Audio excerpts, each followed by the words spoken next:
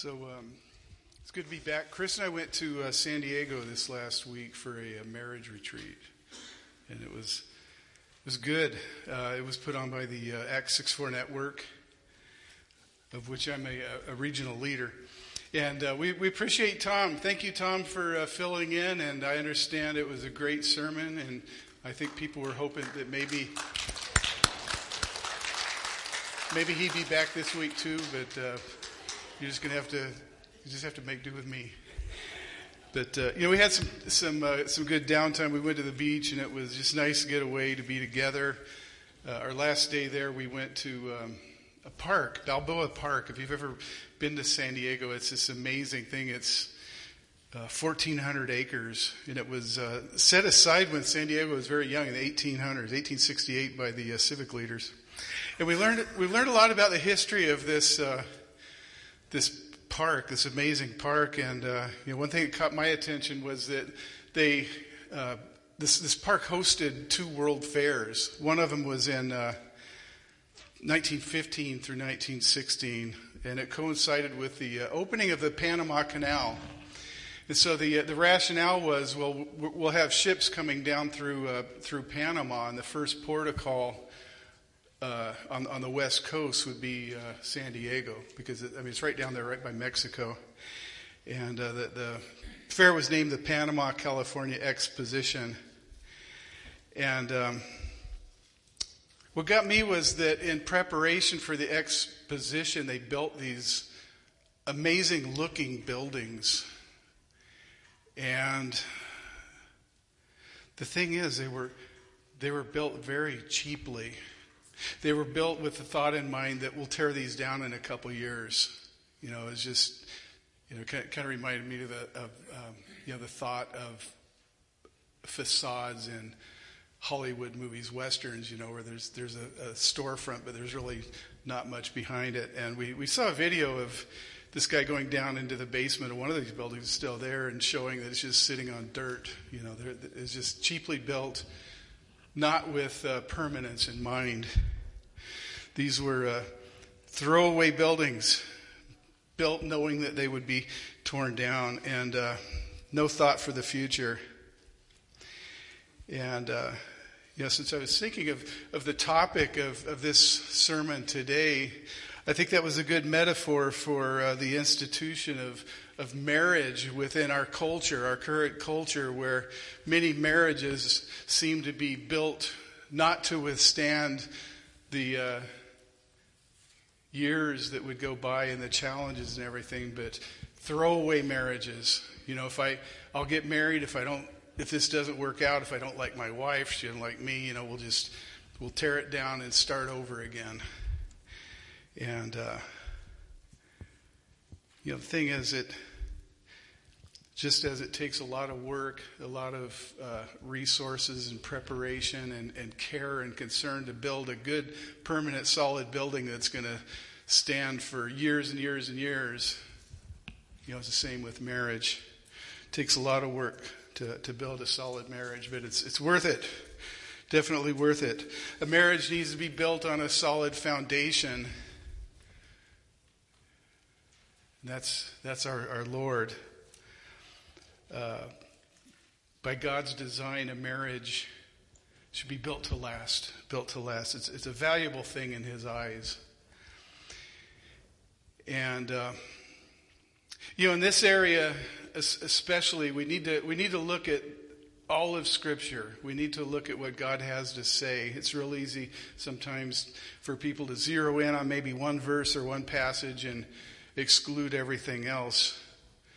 That's something Paul talked about in Ephesians when he was leaving Ephesus in Acts 20. He was talking to the Ephesian elders, and he said, I testify to you this day I'm innocent of the blood of all, for I did not shrink from declaring you the full counsel of God. And in Galatians 1:10, Paul says, I'm not, for am I now seeking the approval of man or of God? That's a question. Or am I trying to please man? If I were still trying to please men, I would not be a servant of Jesus Christ. So all of this to say that we need to have integrity when we approach God's Scripture and do our best to present the whole counsel of God. And, there are many things that will make people feel comfortable. I was on a prayer call with some other pastors this morning, and just mentioned, last time I preached, I preached on hell, and now we're preaching on divorce this Sunday. And one of the guys just goes, "Whoa." And he said, he said, thank you for doing that. Anyway, today's text covers one of these topics. It's marriage and divorce and remarriage. And, I just really would like to do my best to present the Word of God with integrity, with sensitivity, with humility, knowing that this is something that has touched a lot of us. A lot of families have been torn apart by divorce. We all know somebody, or it's a very relevant topic, and it needs to be discussed with integrity. Last year we went through the Sermon on the Mount. You may recall we talked about this before. It was in Matthew 5, where we encountered Jesus' teaching on marriage and divorce. And this sermon, we'll consider it part 2 of that. I don't want to just repeat restate everything I said in that sermon, but I do want to just quickly highlight the main points of that sermon. First was that marriage is important to God. God values marriage highly. It's holy to Him. And in marriage, God is giving us a picture of His own relationship with His people. And we see that in the Old Testament with God and the Israelites. We see that in the New Testament with Christ and the church. Second was that we need to be peacemakers in our marriages. God's peace must rule in our hearts and in our relationship. And being a peacemaker is, it requires us to be active. It's not a passive thing. It's something that takes work. It takes effort to be a peacemaker, fighting for peace. It requires us to put other people's, in this case, our spouse's needs above our own. And as far as it is up to us, we need to live at peace in our marriages. Paul says with all others, but specifically in this case with especially with our husband or our wife. And reconciliation and restoration should always be the goal when there are problems in a marriage. And then finally was, God was merciful. God is merciful. He knows. Jesus said that divorce happens because of hard-heartedness. And, sadly, the marriage vows are broken when one of the spouses out of a hard heart breaks that covenant of marriage. And, sometimes reconciliation just doesn't work. It's not an option, and that marriage is broken, and it grieves God. It grieves us. Never a good thing, especially grieves the person who's been wronged in that marriage. But thankfully, God is a merciful God. He knows our pain. He knows everything about us. And, there are biblically allowed grounds for divorce, specifically adultery by an unfaithful spouse or desertion by an unbelieving spouse. Paul talks about that in 2 Corinthians. And in these cases, divorce is allowed, but it's not required. In fact, it's not desirable. Reconciliation is always the best option. We need to be peacemakers. We need to have tender hearts. Anyway, I invite you to go back to that sermon. It was on August 7th, and the title of that sermon was divorce and remarriage. So this is part 2 here. This morning I'd like to look at this issue as a matter of the heart. When we went through the Sermon on the Mount, we kept bringing this up again, that God cares about what's inside. He cares about our motives. He cares about our hearts. So today's passage is parallel to the one we covered in Matthew. I don't mind hitting this again because, like I said, it affects so many of us. It affects so many people.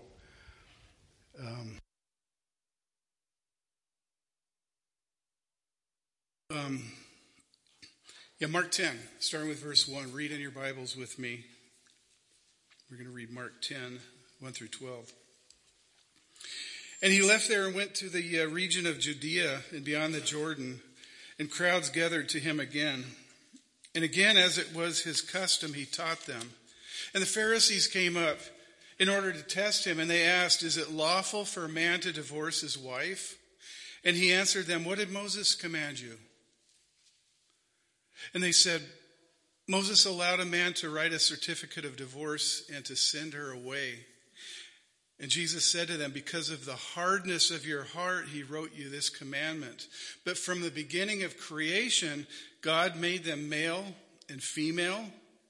Therefore, a man shall leave his father and mother and hold fast to his wife, and the two shall become one flesh. So they are no longer two, but one flesh. What therefore God has joined together, let no man separate." And in the house, the disciples asked him again about this matter, and he said to them, "Whoever divorces his wife and marries another commits adultery against her. And if she divorces her husband and marries another, she commits adultery." Let's pray. Father, as we open up your word, I just pray, Lord, that we would have humble hearts. Lord, that we would learn from you.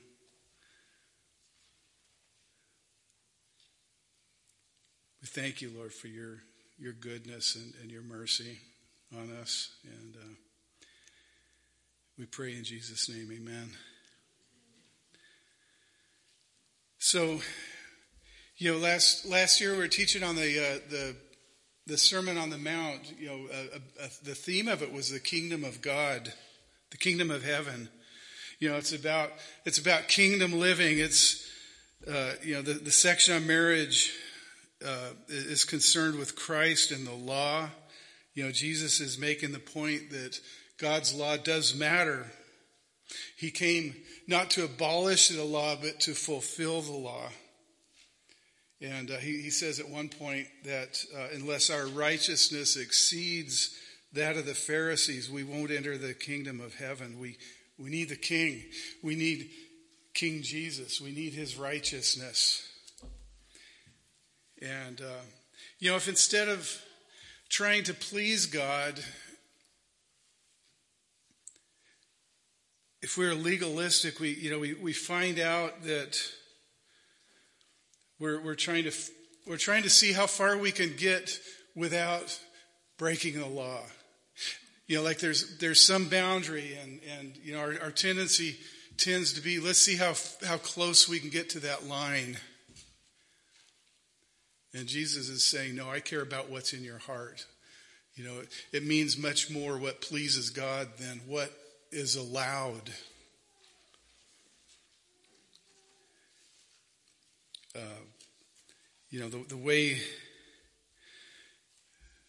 The way the Pharisees approach this and the way we often do just really shows how depraved our hearts really are. We can take a verse like this and try to figure out, well, how can we use this for our own advantage?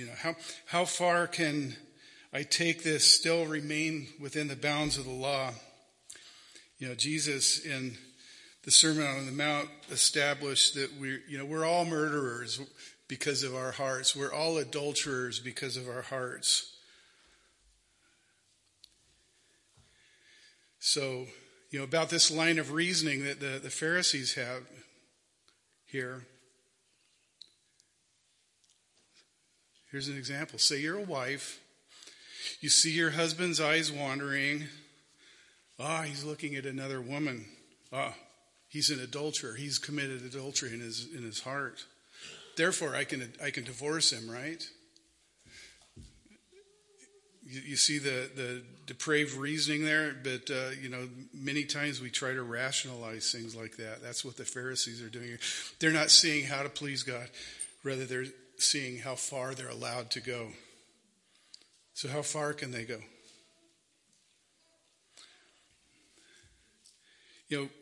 What Jesus is describing is a hard teaching. He's saying that in the Sermon on the Mount, if a man looks at a woman with lust, he's committed adultery.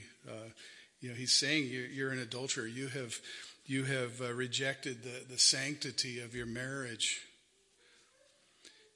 In 1 Peter 3:7, we get a glimpse of God's heart for how we should view marriage, how husbands should view their wives. He says, live with your wives in an understanding way, showing honor to the woman as the weaker vessel, since they are heirs with you of the grace of life, so that your prayers may not be hindered.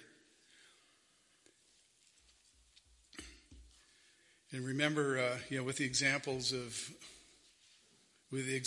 of David, adultery is not just a sin against another person, it's a sin against God. David himself admitted that. He says, I've sinned against God. Joseph, remember the story of Potiphar's wife. This woman tried to seduce him, and he said, no, I'm not going to do it. He refused to sin against God. Peter says, honor your wife so that your prayers may not be hindered. Our relationship with God hinges on our relationship with our spouse. That's a serious thing we need to consider. There's this young couple in our church in Arkansas. I was giving them premarital counseling, and I counseled the guy individually, and I was happy to do this, but he told me that he was having problems with pornography. And I talked with him. We talked this through a little bit, and I turned with him to that verse in 1 Peter and asked him, when you look at pornography, how is that honoring your wife? And it's just like the light bulb went on. He goes, you're right. You're right. I need to, how can we show our wife's honor in this area? Well, the parallel passage in Matthew 5:31-32, Jesus says, it was said, whoever divorces his wife, let him give her a certificate of divorce. He's quoting Moses there. But I say to you that everyone who divorces his wife, except on the ground of sexual immorality, makes her commit adultery. And whoever marries a divorced woman commits adultery. In Matthew 19:3, we have the Pharisees coming up to test him. Parallel passage here. Is it lawful, they asked him, to divorce one's wife for any cause? And he answered, have you not read that he who created them from the beginning made them male and female, and said, therefore a man shall leave his father and his mother and hold fast to his wife, and the two shall become one flesh. So they're no longer two, but one flesh. What therefore God has joined together, let not man separate. They said to him, why then did Moses command one to give a certificate of divorce and send her away? And he said, because the hardness of your heart, Moses allowed you to divorce your wives. But from the beginning it was not so. And I say to you, whoever divorces his wife except for sexual immorality and marries another commits adultery. So, this was a topic of debate among the Pharisees and the people who were studying the law. The question was, can I divorce my wife for any reason? In other words, what can I get away with? How far can I take this without breaking the law? And it just keeps coming back to something very simple. It's a matter of our heart. The title of this sermon, A Matter of the Heart. Why are they asking this in the first place? Mark gives us some insight here. So does Matthew. It says, they came to him with a question, not because they wanted to know how to have a good marriage. They did not come to him and ask him, how can we please God in our marriages? It says they came to him with this question to test him. We know from earlier that they wanted to destroy him. They wanted to discredit him. They wanted to kill him. Their hearts are hard. The Pharisees' hearts are hard as they come and bring this question to him. Their wills are rigid, unbending. Not only are their hearts hardened against Jesus, but I think we get a clue as to what their attitude was about their own marriages, about their own wives and children. Is it okay with God if we divorce our wives? Look at how Jesus handles it. What did Moses say? They said Moses allowed a man to write a certificate of divorce and send her away. And Jesus said it's because of the hardness of your hearts that Moses allowed this. And in the ancient Near East, the common law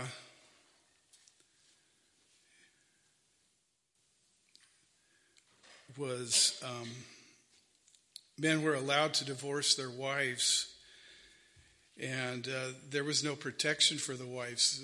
The men could just cast their wives off, their kids, whatever, and but they didn't relinquish their rights to the property, to the wife, to the children. They could come back anytime they wished. And Moses gave this law to protect the women.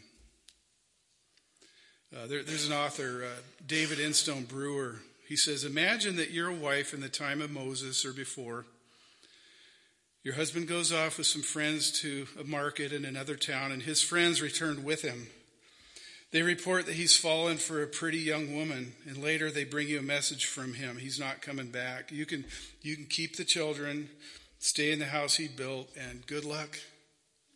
It's not very comforting. It's only the beginning of your nightmare. If you don't find work, your family will soon starve and freeze. But under the law of the land, the husband later on, once the boys have grown up and they're good workers, he can come back and say, I want those boys. I want the house back.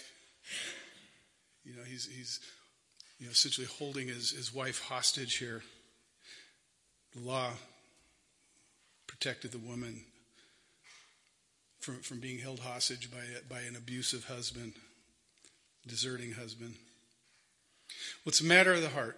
It's a matter of the heart. This is what is God's heart for marriage? First of all, divorce was never in God's plan.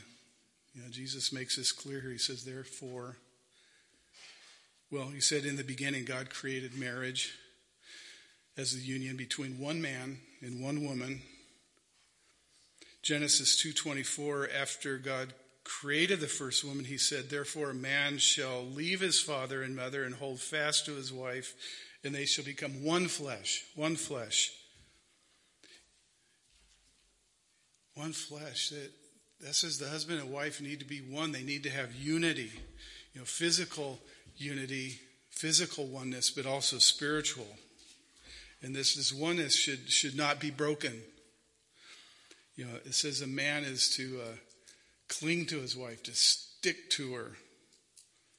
They're to be joined so close together, and that they're inseparable. In Job 38, the word that's used there for cling, it's used to describe dirt clods being stuck together. They're just like one substance. And Jesus says, let no man separate what God has joined together. These two clods. Okay. When we lived in Dallas, the pastor of a church that we knew of, we knew the pastor and the church. They went on a mission trip to Germany. The church did, and this pastor met this pretty young German woman. I don't know the whole story, but when he returned home, he kept pursuing this relationship that he'd started there. He divorced his wife. He destroyed his family. He abandoned his ministry and really decimated the church. Terrible scandal. It's pretty clear this was not God's design here. This is not God's will. We can get a good view of how God views divorce in Malachi 2:13 through 16. Let me read this. He's talking to the people. He says, "This second thing you do, you cover the Lord's altar with tears and weeping and groaning, because he no longer regards the offering or accepts it with favor from your hand. But you say, why does he not? Because the Lord was witness between you and the wife of your youth, to whom you've been faithless. And though she is your companion and your wife by covenant, did he not make them one with a portion of the Spirit in their union? And what was the one God seeking? Godly offspring. So guard yourselves in your spirit. Let none of you be faithless to the wife of your youth. For the woman who does not love his wife but divorces her, says the Lord, the God of Israel, covers his garment with violence, says the Lord of hosts. So guard yourselves in your spirit. Do not be faithless." This is going back to God's design in marriage. One man, one woman, becoming one, producing children, godly offspring. And divorce just kills that. This passage in Malachi, God is describing this hard-hearted man, this hard-hearted husband. He says, you've been faithless. God has given you this gift of a wife, and you've thrown her away. You've been cruel to your wife. You've done a detestable thing. He says it very strong words here. Look at Proverbs 18:22. I love this verse. It says, and I quote this to my wife all the time. I said, "He who finds a wife finds what is good and receives favor from the Lord." That's the heart of God for marriage. That's the heart he desires for us to have. It's the heart of God for us to thrive, both husbands and wives, and divorce destroys that. There's a better way. There's a better way, and it's the way of the godly heart. Jesus says, in verse 6 of our passage in Mark 10:6, "But from the beginning of creation, God made them male and female. Therefore a man shall leave his father and mother and hold fast to his wife. The two shall become one flesh. What therefore God has joined together, let not man separate." So the better way is unity. The better way is unity. The two shall become one. Notice it doesn't say the two should become one. It does not say that we should aspire for oneness in our marriage. It says they shall be one. It's God's design. It's the two shall become one. It's a matter of the heart. There are a lot of passages in the Bible that talk about unity. Just in general, but I think we can specifically target those passages, what they say to marriage specifically. Let's listen to what Paul says in Ephesians 4:1 through 3. He's talking about unity within the church. We can apply this, though, to marriages, unity in marriages. He says, I, therefore, prisoner for the Lord, urge you to walk in a manner worthy of the calling to which you've been called, with all humility and gentleness, with patience, bearing with one another in love, eager to maintain the unity of spirit in the bond of peace. Consider these qualities, these heart qualities: humility, gentleness, patience, bearing with one another in love. Does this describe the hearts of a husband or wife who are at odds with each other and heading towards a marriage being torn apart? I don't think so. Of course not. How about Romans 12, 9 through 10? Listen to this. It says, let love be genuine. Abhor what is evil. Hold fast to what is good. Love one another with brotherly affection.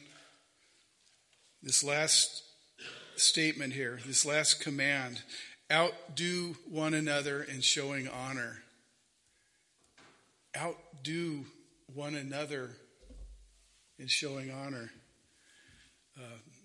If we just applied this one principle in all our marriages, there would be no divorces.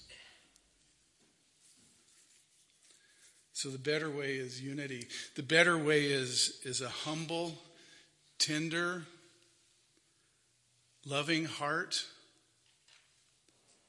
gentle and caring and honoring. A heart that is not seeking to go as far as we can to see what we can get away with, but one that seeks the center of God's heart for marriage as God has created it. One flesh, not two people anymore, but one. Not two people, each doing their own thing, each seeking their own way, each asking, what's in it for me? No longer that, but a couple with hearts that are in unity, with oneness, seeking what's best for the other, looking to the other's interests, each seeking to enrich the other, to nurture the other. That's God's heart for marriage. That's the better way. So,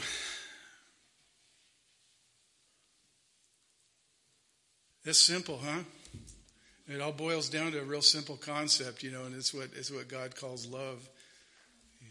1 Corinthians 13. I'm not going to read that, but that'd be a good thing to go back and review. This is what God desires of us.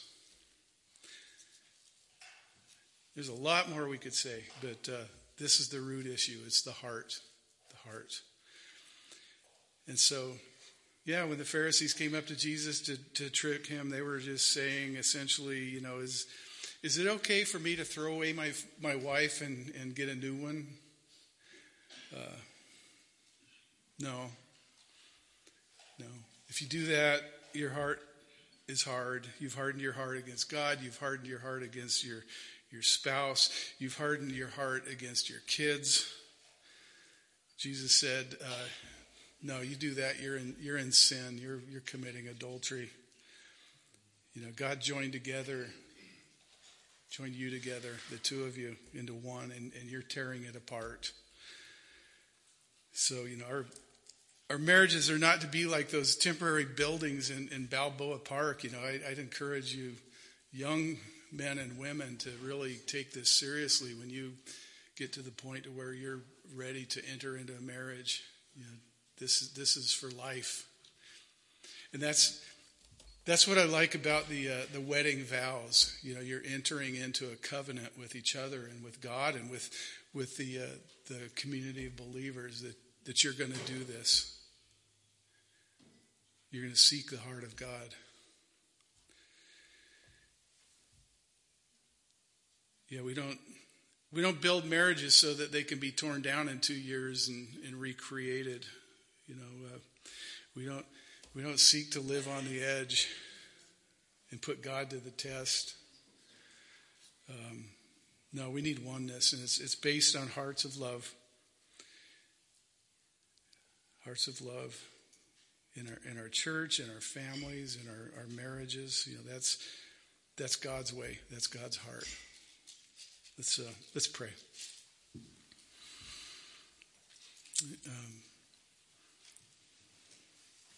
Lord God, in Jesus' name,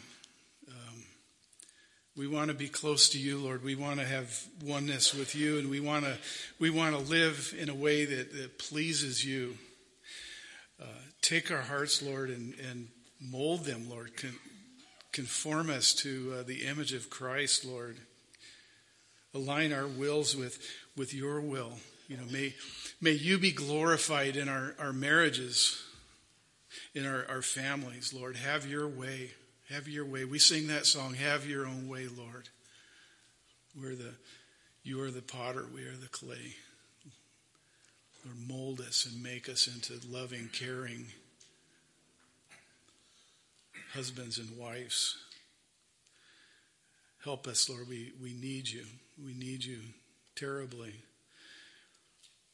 And help us in our marriages to be eager to maintain the unity of the Spirit and the bond of peace.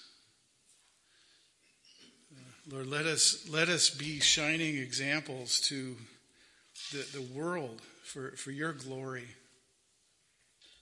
to show what a godly marriage looks like, Lord, so that all would know that you are our God and we are your people.